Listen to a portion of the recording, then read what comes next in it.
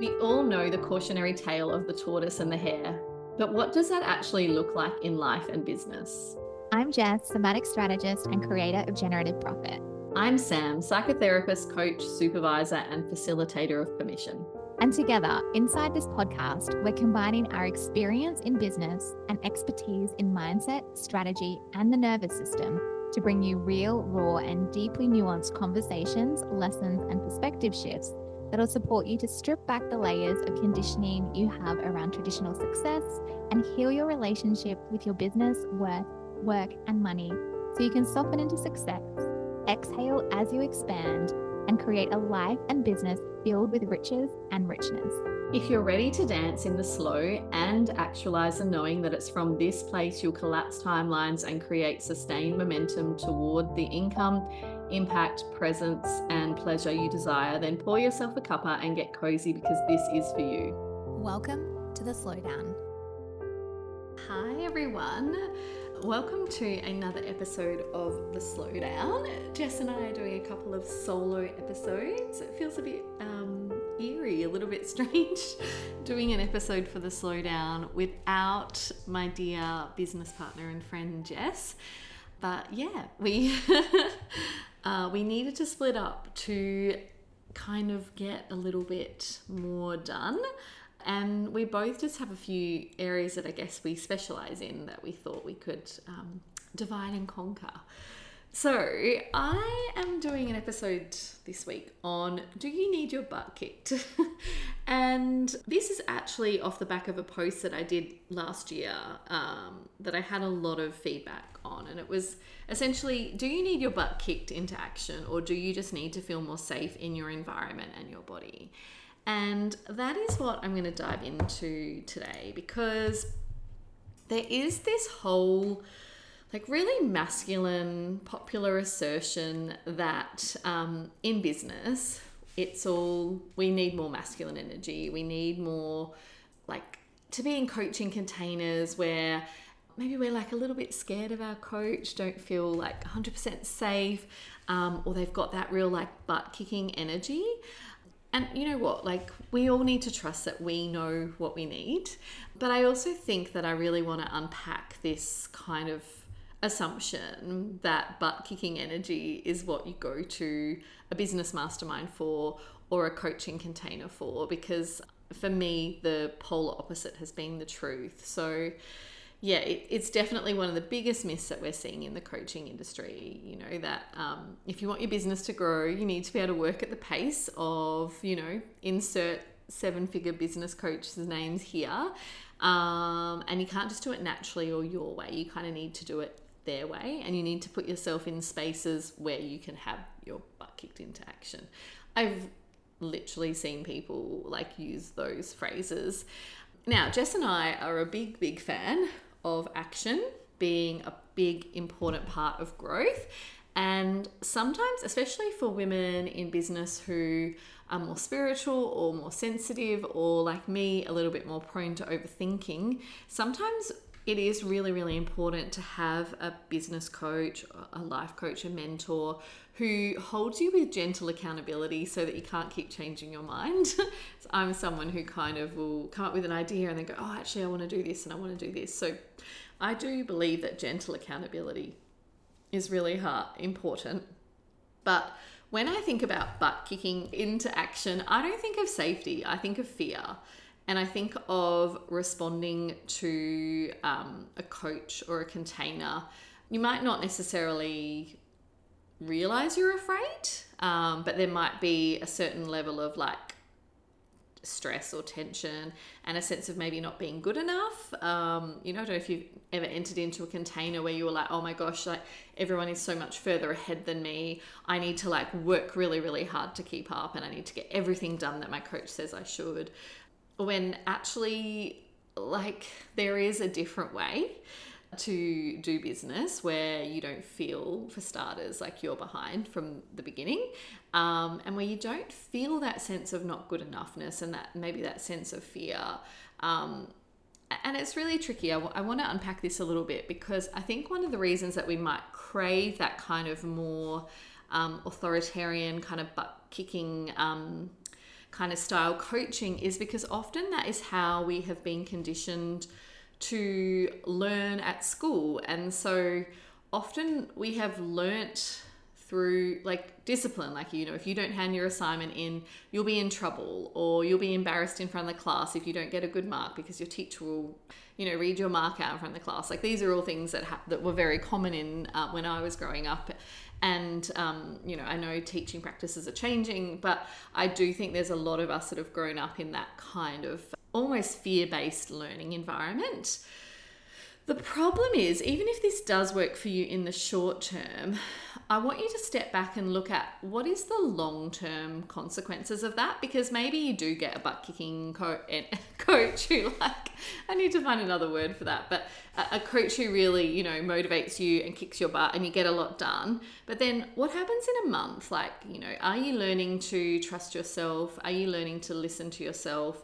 Are you being able to tune into your own cycle and your own wisdom? Or are you kind of feeling like really overwhelmed and really burnt out? You know, so even if it did work, if what the coach got you to do was, you know, traditionally successful, how do you actually feel? Because that's what we've realized about Slow the Mastermind. So many women who join it, their businesses are already really successful, but they don't feel good in the way they're doing business. And then they're having to kind of unravel all of this and unlearn all of these practices that actually weren't that supportive for them. So for me, instead of butt-kicking energy, I am really known for gentle accountability. And I would say that Jess and I are really similar in that way. And this is because we want you to be able to keep up the momentum of the moves that you're making, you know, and for them not to be fueled by dysregulation. So we want to create gentle and deep accountability. And this also comes down to having psychological safety within yourself and within a group coaching environment. What I mean by that is that within yourself as a business owner, you want to foster this sense of safety where it's okay if you make mistakes. It's okay if you take risks, because you know that you are going to be your own best friend through it, that you are going to focus on what you learnt, you're going to focus on your growth, and you are going to be kind and loving and gentle with yourself. You're not going to, you know, beat yourself up and criticize yourself and tell yourself off if something doesn't work. And that psychological safety within also is really important within a coaching relationship. Like, if you're working with a coach where you know that no matter what happens, you know, like no matter where your business is at, whether you hit the 6 figures, 7 figures, whatever you're working on, or not, your coach is still going to have like this beautiful relationship with you where they really just cherish you and appreciate you and encourage you to trust yourself. And that is going to be more important than the external results, because if you have that relationship with a coach, then you can go, you know what, this isn't working in my business, I'm going to try this. You can take a risk and not feel a sense of like not a good enoughness or a sense of fear or shame if it doesn't work out or if you don't follow through and take the action. So this psychological safety has become a really popular term in teams and in workplaces, because there's so much research now that if you work for a boss who, if you make a mistake, let's say you've got a boss who criticizes you when you make a mistake or says, well, I'm never going to let you have that responsibility again, that's not going to make you feel psychologically safe. Like, that's not an environment of psychological safety. Whereas if you go to a boss and you've made a mistake and they say, oh, tell me, what have you learned from this mistake? And they still treat you with respect and kindness. And that is where that psychological safety is there. And there is a lot of research that teams with psychological safety actually perform the best because they're willing to take risks. And it's the same in business, right? So this is something that I want you to explore, because we really believe that we need to see, in coaching containers, we need to see people as humans first, and we need to honor the seasons of life that they're in first and foremost, and then take action from a place of that inner safety, you know? And so it's almost like having safety around you, like within the coaching container, and then safety within the relationship of you and the coach, and then also safety within yourself. And obviously who is safe and whether you feel safe with a coach or not is really subjective. And we did unpack that in our group episode. Like that sometimes actually we are being brave before we feel safe, and we're deciding, and taking time to see if we feel safe. But I can tell you that for myself and the majority of humans that I know, especially if you're more sensitive or more introverted, you are going to feel more safe with someone who offers you gentle accountability rather than that butt-kicking energy. So this is something like to just really work through, to not just assume that kind of more masculine butt-kicking is going to suit you, because you're an individual and you may have a different kind of style of learning and growth. We wanted to interrupt this goodness for a moment to share with you we are currently enrolling in the next cohort of the Slow Mastermind. Think exhaling as you expand, softening into success, and inviting in both peace and profit as you create a life and business filled with richness and riches. Unlike most masterminds that either support your heart or your head, Slow is a space where both are held, a space where strategy and embodiment are woven together to support your whole self through all the seasons, especially the messy ones. A soft space to land in your business, love your life, and lead bravely for results in a way you never knew were possible. A space where slowing down is the catalyst for the abundance around you speeding up. Slow is the table of women we want to circle up with and sharing the journey of consciously creating a deeply impactful business that doesn't cost you your life and still generates a healthy profit. Perhaps it's the table you've been searching for too. If so, we'd love you to apply. Head to theslowmastermind.com for more information. What I thought I would do is just share a few questions and a few prompts that might support you to think about the kind of accountability that you need. And I'll pop them in the show notes as well. So I want you to think about times in your life when you have been most in a flow state, or most productive, or even like you're when you've done your best, most impactful work. And what were the circumstances around that? So who was around you? Who was leading you at the time? What was their energy like? What was their leadership style? And how did they support you to keep on track? And by the way, I'm not talking about like maybe that time that you worked at IGA and you had a boss that yelled at you if you weren't serving customers quick enough. Because maybe that in that example, you did work faster because you were scared of your boss. But for business, the things that we need are not just speed, it's creativity. It is feeling safe enough to dream and plan. And like for business, the things that we need, they come with a sense of safety.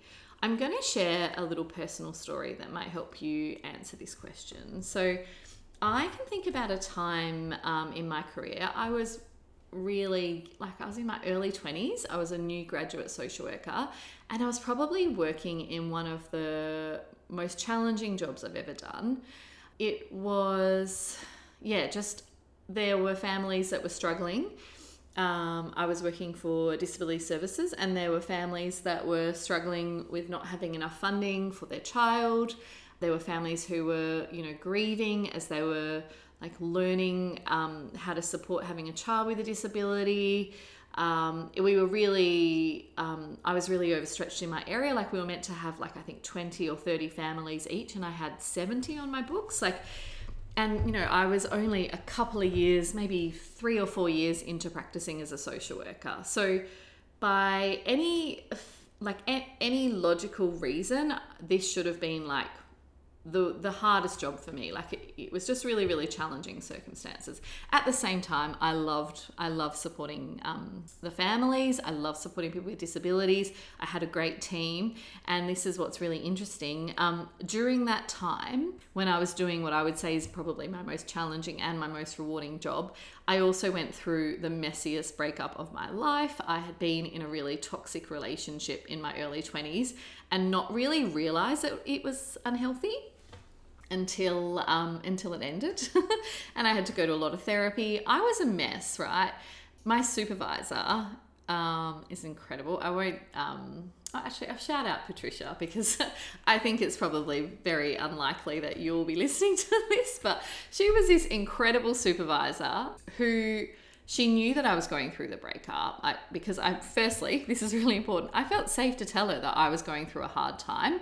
I wasn't scared of her. I wasn't scared that she would tell me off, that perhaps my personal life was influencing my work life.